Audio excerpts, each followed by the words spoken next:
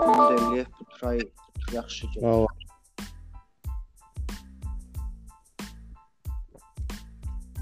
Gəldiniz? Söz baş.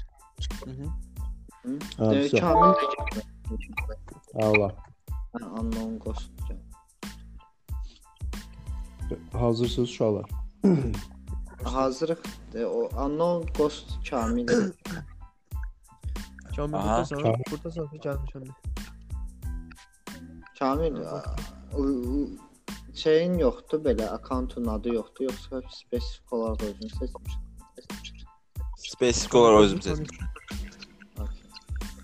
Kamil 18 yaşındayım. danışacağımız temanı sürətlə keçdim yenə uşaqlar. Bu dəfə gedəcək. Bu günlərdə yəni tamamilə aktual mövzu, yəni koronavirus üzərində danışmaq istəyirəm. Biləm ki, siz də istəyirsiniz. Və bu virus ətrafında, bu virusun düşüncəsi ətrafında təbəqələşmə var. Hər bir insan bir cür düşünür də, hər hansı fikir fərqlidir. Mən istərdim birinci ölkə daxilində olan proseslər barədə danışaq. Sonra istəsəz asta-asta genişləndirə gedərik. Okay, olar. İlk istərdim başlayım Əlidən. Əli, sənin fikrin nədir bu barədə? Ölkə daxilində olan insanların əlbəttə ki, çoxsunun panikaya düşməsi ilə başlaya bilər. Çünki insanlara o qədər məlumat yüklənir. O səslər qarışdırmışlar. Mənə gəldi. Yoldaş, xahiş edirəm televizorun səsini azaldır. Tamam. Yaxşı, insanlara o qədər məlumat yüklənir ki, hazırki günlərdə. Yəni sən bayaq dediyin kimi insanlar var ki, bunun siyasi bir plan olduğunu düşünürlər və ya insanlar elələri bir qrup insan var ki, sadəcə həqiqətən yəni adam var ki, düşünür bu bir bayquş nə idi? O yaranan bir bakteriyaların törətdiyi bir şeydir. Amma ki, əlbəttə ki, bunlar komplekslik təşkil edir. Çünki burada siyasi bir məqsəd də var. Eyni zamanda bioloji olaraq bunlar bakteriya, yəni virusun mövcud olduğu bu bəllidir. Amma ki, bir qrup necə deyək, təbəqələr var ki, bunun eyni zamanda avantajını istifadə edir. Məsələn, Amerika kimi böyük dövlətlərin burada necə deyirlər, bu haldan sui-istifadə edir.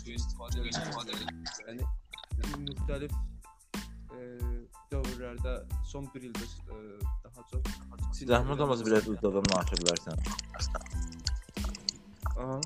Burası danışıqla bəlkə də ona görə gözlədim.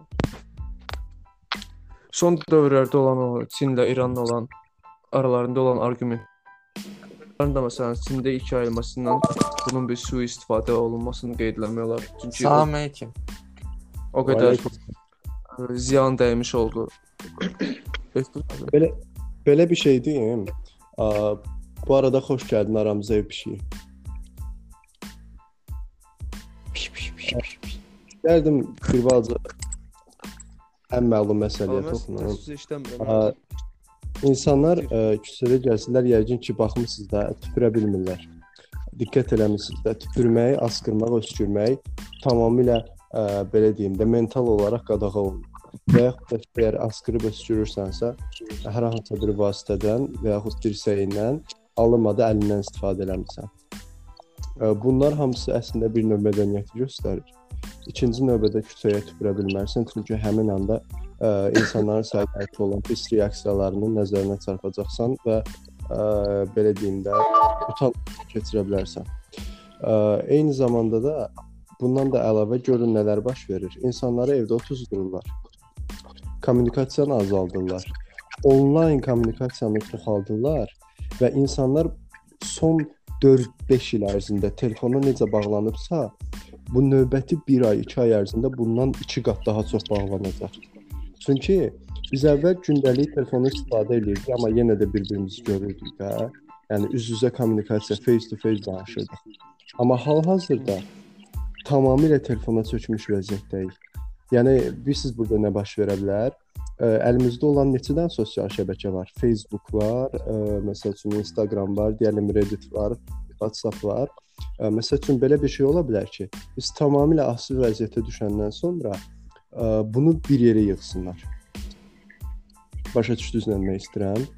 Yəni bütün sosial şəbəkələri ləğv eləyib bir dənə sosial şəbəkə daxilində hər şeyi daşıyan sosial bir şəbəkə. Hansı ki, sən tamamilə həyatı orada yaşaya bilərsən. Dura bilirəm fikrimi. Yəni data çox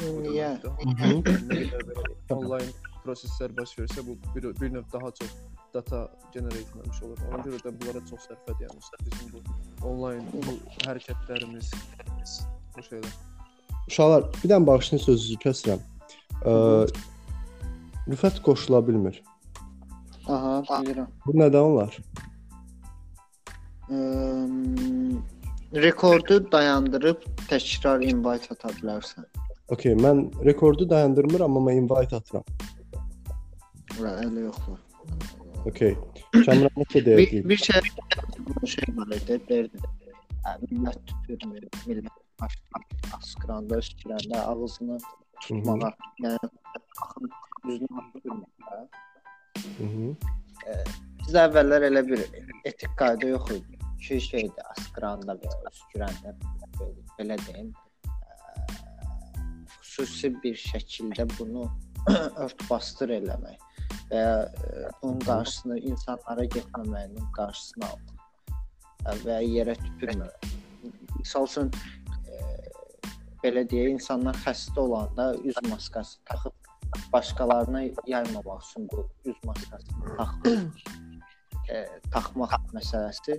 Misal üçün, həmin etik qaydalar Azərbaycanda da yayılmağa yavaş-yavaş oturmağa başlayır.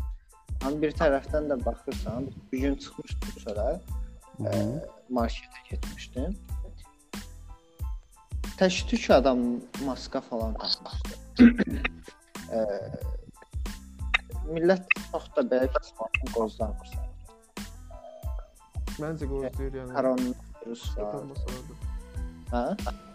Məncə qozlayır taxmasalar da, çünki adi metroda getdiyin yerdə öskürən kimi bir neçə insan dönüb baxır yəni. Maska taxmasalar da, maska necə taxsınlar, çünki aktivlərdə də o baxmağa baxırlar, yəni qəribə şəkildə baxırlar. Qəribə şəkildə. Belə deyək, maska taxdığıma görə bir baxırlar. Salam əleykum. Əleykum salam. Bir maska taxdığım üçün adamı cəzəlli baxırlar ki, bunun dalı yoxdur da belə. Qorxub maska taxıb elə baxırlar. Bir də şeydir, maska taxanda da məndə allergiya var deyə məndə asqırma test oldu. Asqıranda belə dönüb bir başqa baxırlar yəni. Şeydən danışırsınız? Korona variant virusundan danışırsınız deyəsən. Aha. Xəstəliklə insanlara keçən virusdan danışırsınız da. Odur da mövzu. Karolina var. Ha, topik odur da yəni. Ha, düz yerə gəlmişəm.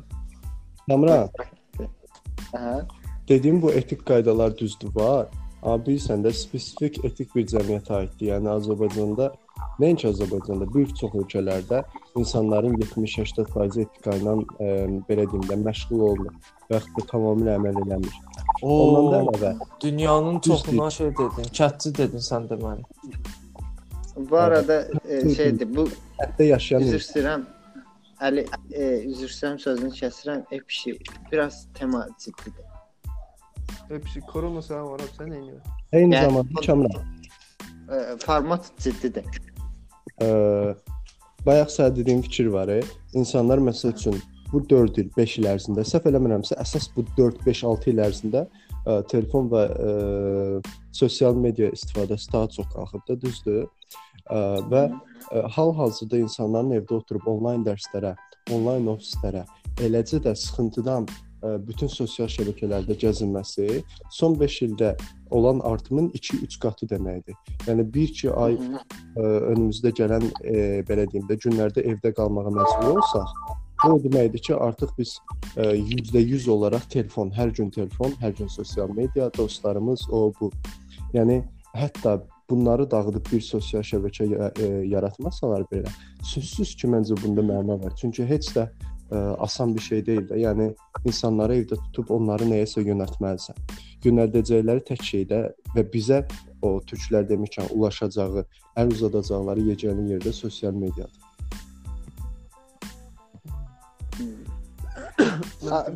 Bir şey yadıma düşdü, onu deyim, sosial medianın bu tək bir nöqtədə birləşməyi. Düzdür, o Əlixan Məmmədov da dedi, datanın istifadəsini azaldar, yəni o böyük israfdır datanın. Amma məncə o qədər də istifadə olmaz eyni zamanda. Çünki nəyə görə? Onlardakı həmin data qalmış olaraq, yəni onu götürüb yeni bütün platformaya yığıb yeni bir data platforması yarada bilər. Amma iş arasında mən dediyim bilirsən nədir? Bunun nə qədər fərqlilik olsa, o qədər yaxşıdır. Rüfət şeyə görə getdi. Ciddi danışırıq axmana görə. Küsüb eləməz. Kamran. Mən açığı data mənasında demədim, Əli dedi. Bir sənə idi. Ona görə dedim, amma mən istədiyim odur ki, nə qədər fərqlilik olsa, misal üçün Facebook-dan Reddit-ə ayrılan bir xətt var. Və Adnaklassniklə şeyə də ayrılan bir xətt var. Facebook-u. Yəni, bu adda və burada qurulmuş community-lər var da.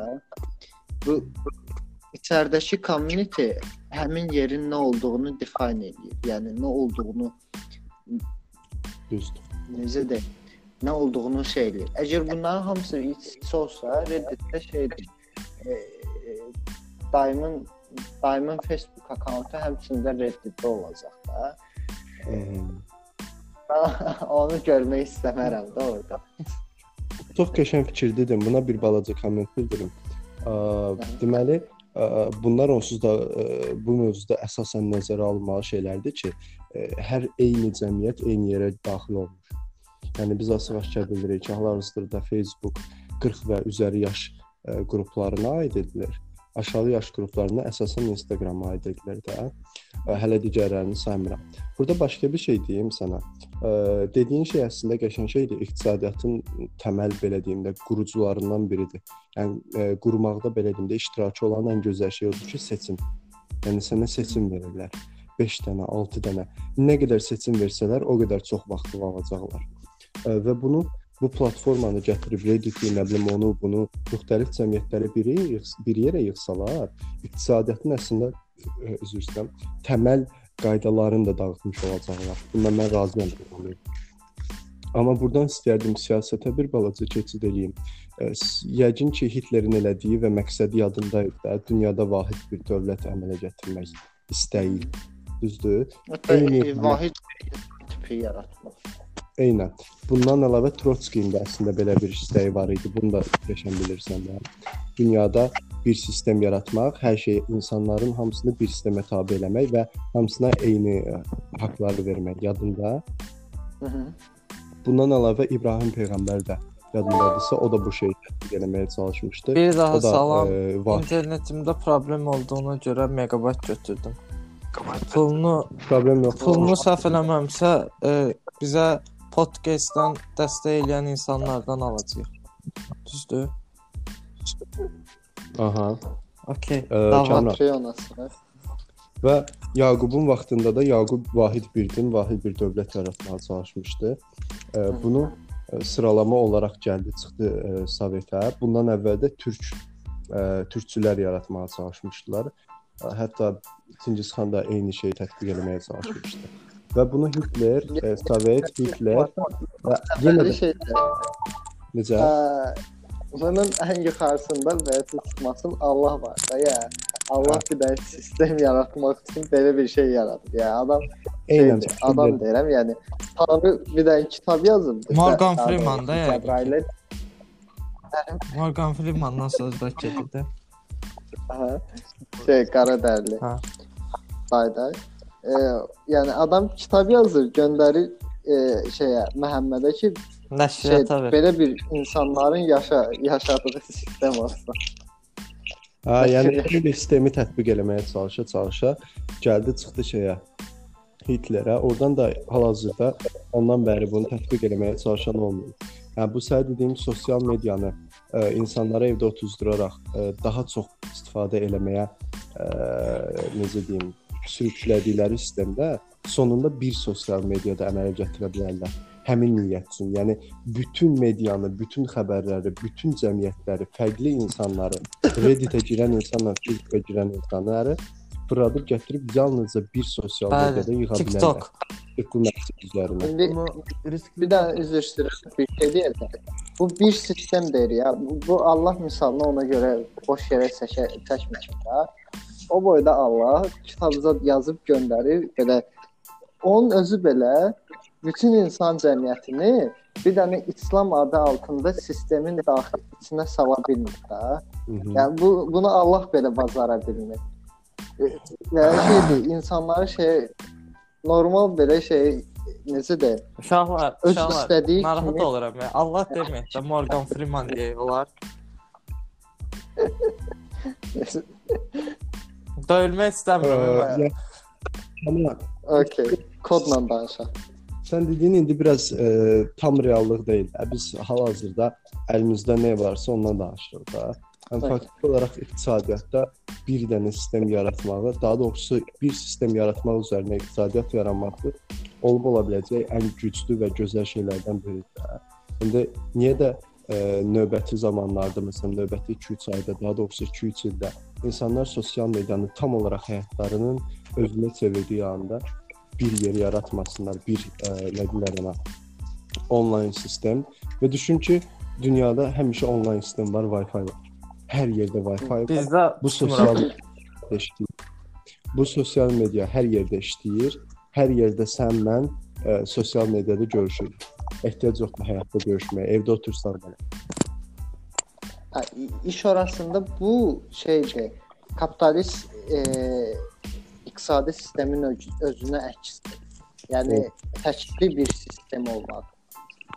Yəni bu biraz daha avtoritar rejimlərə məxsusdur. Ki hər kəs eyni şeyin içində olsun. Hamı bir dənə sosial mediada olsun. Bu biraz daha Facebookçuluqdur. Yəni necə deyim?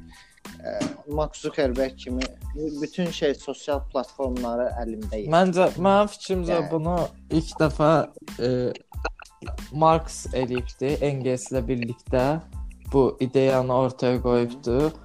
Sosial şəbəkələrdə insanları birləşdirib evə həbs eləmək, sosializm deyiblər buna da. Yəni bu çox uzağa getmək olmaz. Lenin də bunu daha çox belə kommersiyalaşdırmaq üçün kommunizm adında bir sistem yaradıbdı. Ona görə də yəni mən də razıyam sizin fikrinizdə, amma kapitalizm hissəsinə razı deyiləm. Kapitalizm olmalıdır və hər zaman kapitalizm olacaq. Çünki pulumuz var, xərcləyirik. Qəşəng bir şey deyim sənə Kamran, mənim maraqlı olan bir şey də.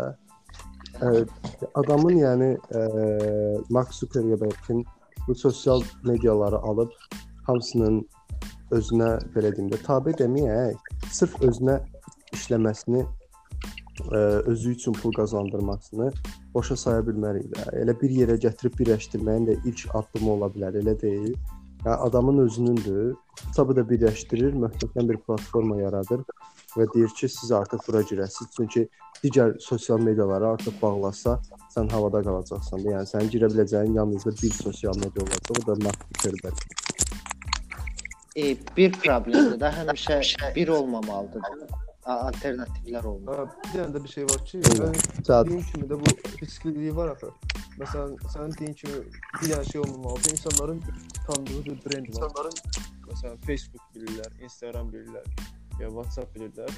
Yəni sən 60 yaşlı bir dairəyə necə başa salacaqsan ki, yeni bir şey var, məsələn, yeni bir adla, yeni bir sosial media. Adam heç bilmir sosial mediaları, sadəcə Facebook bilir, WhatsApp bilir, Instagram bilir. Belə şeylərdən də ətrafa, yəni dünyada bir dənə olsa əgər biraz riskli olar. Çünki bu qədər insanların datasını aktivdə tutaq, çünki həmişə yenilənir. Bu dəqiqə burada səs gəlir, yenə harasa oraya yenilənir. Və ya Facebookda nəsə paylaşırsan, çünki sənin orada hal-hazırda bir hesabın var. Və o hesabların, aktiv hesabları itirmək, yəni çox, necə deyim, Mark onu istifadə edir. Çünki Instagram da ondadır, Facebook. Çünki istifadə edilməsinə də bir şübhə yoxdur. 2016-cı ildə Cambridge şirkəti ilə onun bir intervyu olunma videosu var, baxmışsınızsa. Özü də qəbul edir ki, bəs üzr istəyir. Trumpla bir collaboration Cambridge-in aldı. Yəni oradan dataların sızdırılmasında iştirak etmiş olub. Çünki Trumpın seçilməsində birbaşa olaraq əl olmuşdu.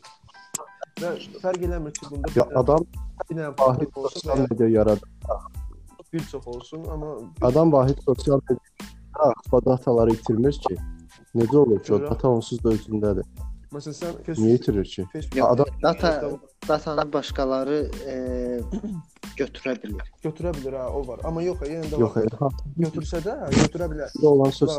Götürsə də, amma sən orada datanı aktiv profil sayılmırsan artıq. Sən bu saata qədər, deyəlim bu dəqiqə yarandı, bu saata qədər olan bütün data. Amma o deməkdir ki, o data yeni artacaq.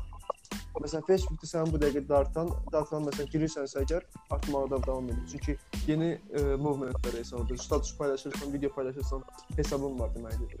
Amma sənin artıq orada hesabın işləmir axı. Yox, necə yəni? Sən səhv başa düşmüsən, Sosial medianı, hal-hazırda əlində olan sosial mediaları bir yerə yığır. Sənin yenə profilin var orada. 7 milyardın hamısının profili vardı orada. Eyni sistemdir. Sadəcə girib 2 dənə yer əvəzinə Instagram, Facebook və yaxud da 3 dənə yer Reddit əvəzinə promoy bir dənə sosial platformaya daxil olsan, məsəl üçün atıram. Onun da adı Ashwin'dir. Bir dənə Ashwin'ə daxil olursan, bu Ashwin məsəl üçün Instagramı, Facebook'u, və yaxud da məsəl üçün HomeCat-dir, yeni bir sosial platforma. Plebistan, orijinal. Amma hər şey var içində. Məsələn, necə ki Facebook, Instagramın ona ən yaxınlaşan elə bax məsələn, Instagram nədir hər kəs bilir. Daha çox necə deyim, yəni Facebookdan fərqli olaraq Facebookda kim orada status oxumursan ki, daha çox videolara baxırsan, öz şəkilləri paylaşırsan.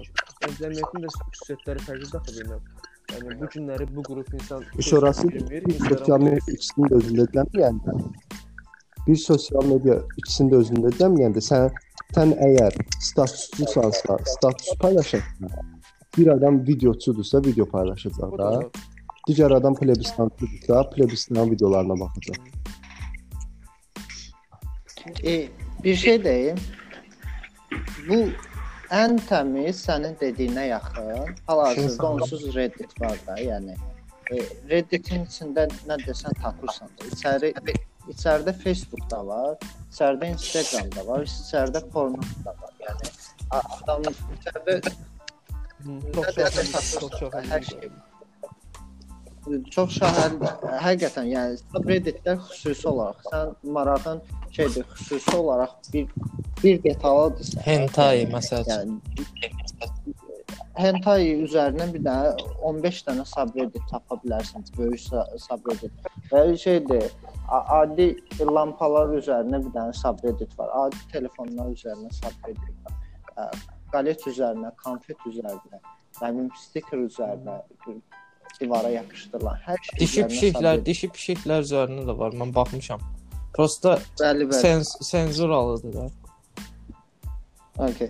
Yəni içəridə şeydir, softcore-dan başlayaraq hardcore-a kimi hər istədiyin mövzuya uyğun subreddit tapa bilirsən. Yəni bəzi illegal şeylər çıxır. Çox üzr istəyirəm. İnciməyə dair subreddit var orada. Tapa bilərsən.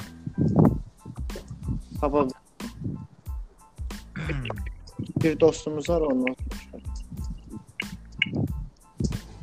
Uşaqlar, bilirsiniz nə yadıma gəldi?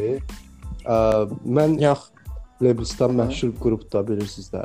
Mən bir dəfə Plebistana götürüblər də, çox orada bir səhv eləmirəmsə adı Rüfət idi də. Tanıyıram. Daxil elədi, dedi, sən burada ola bilərsən. Və spontan biri. Mən başladım o qrupda paylaşımlar eləməyə də. Bir dəfə bir kitaba ehtiyac duydum. Kitab Michael Faraday'ın kitabı idi. Bu kitabın şəklini atdım və qrupdan bir nəfər kitabın özünü tapdı, atdı mənə də. Mən də başladım bu kitabı oxumağa. kitab insanın o var ki də o dərəcədə açıq, yumşaq başa düşə danışır ki, möhtəşəmdir və insanın orada müxtəlif güclərin necə və bu güclərin təbiətə etdiyini danışır, insanlara leksiya şəklində çatdırır. İstərdim ki, onu siz də oxuyasınız. Mənə elə gəlir ki, iqtisadiyyatda sırf bu iqtisadiyyatı belə deyim də 4 kornerini qoruyan insanlar bunlardan istifadə edirlər. Sadəcə 2 dənə Sizin güc bu bizə məlumdur. dediyiniz kitab var. Tələb və təklif. Yəni bu 2 dənə güc əsas təməlini qoruyur. Sonra sən səhv eləmirəmsə iqtisadiyyatın təməl şeyi seçim verməlidir. Yəni 10 dənə, 20 dənə seçim. Amma sırf bu iqtisadiyyatın bu tərəfləri kapitalistik rejimə əslində çox yaxındır. Amma bir sistem, bir bağlı sistemə uzaqdır. Mən ki, kapitalistik rejim. Amma nə işləyəcək onu da bilmirəm. Bir söz deyim, o kitabı mən oxumuşam. O kitabı mənə məşhur monarx var idi. Yatdız deyəsən. Bizim elə bir qonşu dövlətimizdə. Eşidirsiniz məni? Qonşu dövlətimizdə bir məşhur monarx var idi. Sultan idi. Adı da Əli idi. Və o mənə məsləhət görmüşdü o kitabı da. Düzü oxumağa vaxtım olmamışdı da. Nəzərlərsiz? Amma insan o sultan mənə o qədər belə gözəl başa salmışdı da. Hətta onun şahzadələrinə də mən öyrətməyə çalışmışdım, bacarmamışdım. Çünki mən Atabəy deyiləm axı. Atabəy statusuna şey deyiləm, keçməmişəm. Hello. Eşidirik səni. Allah. Öyle de. Kamil sen de bir söz de elə.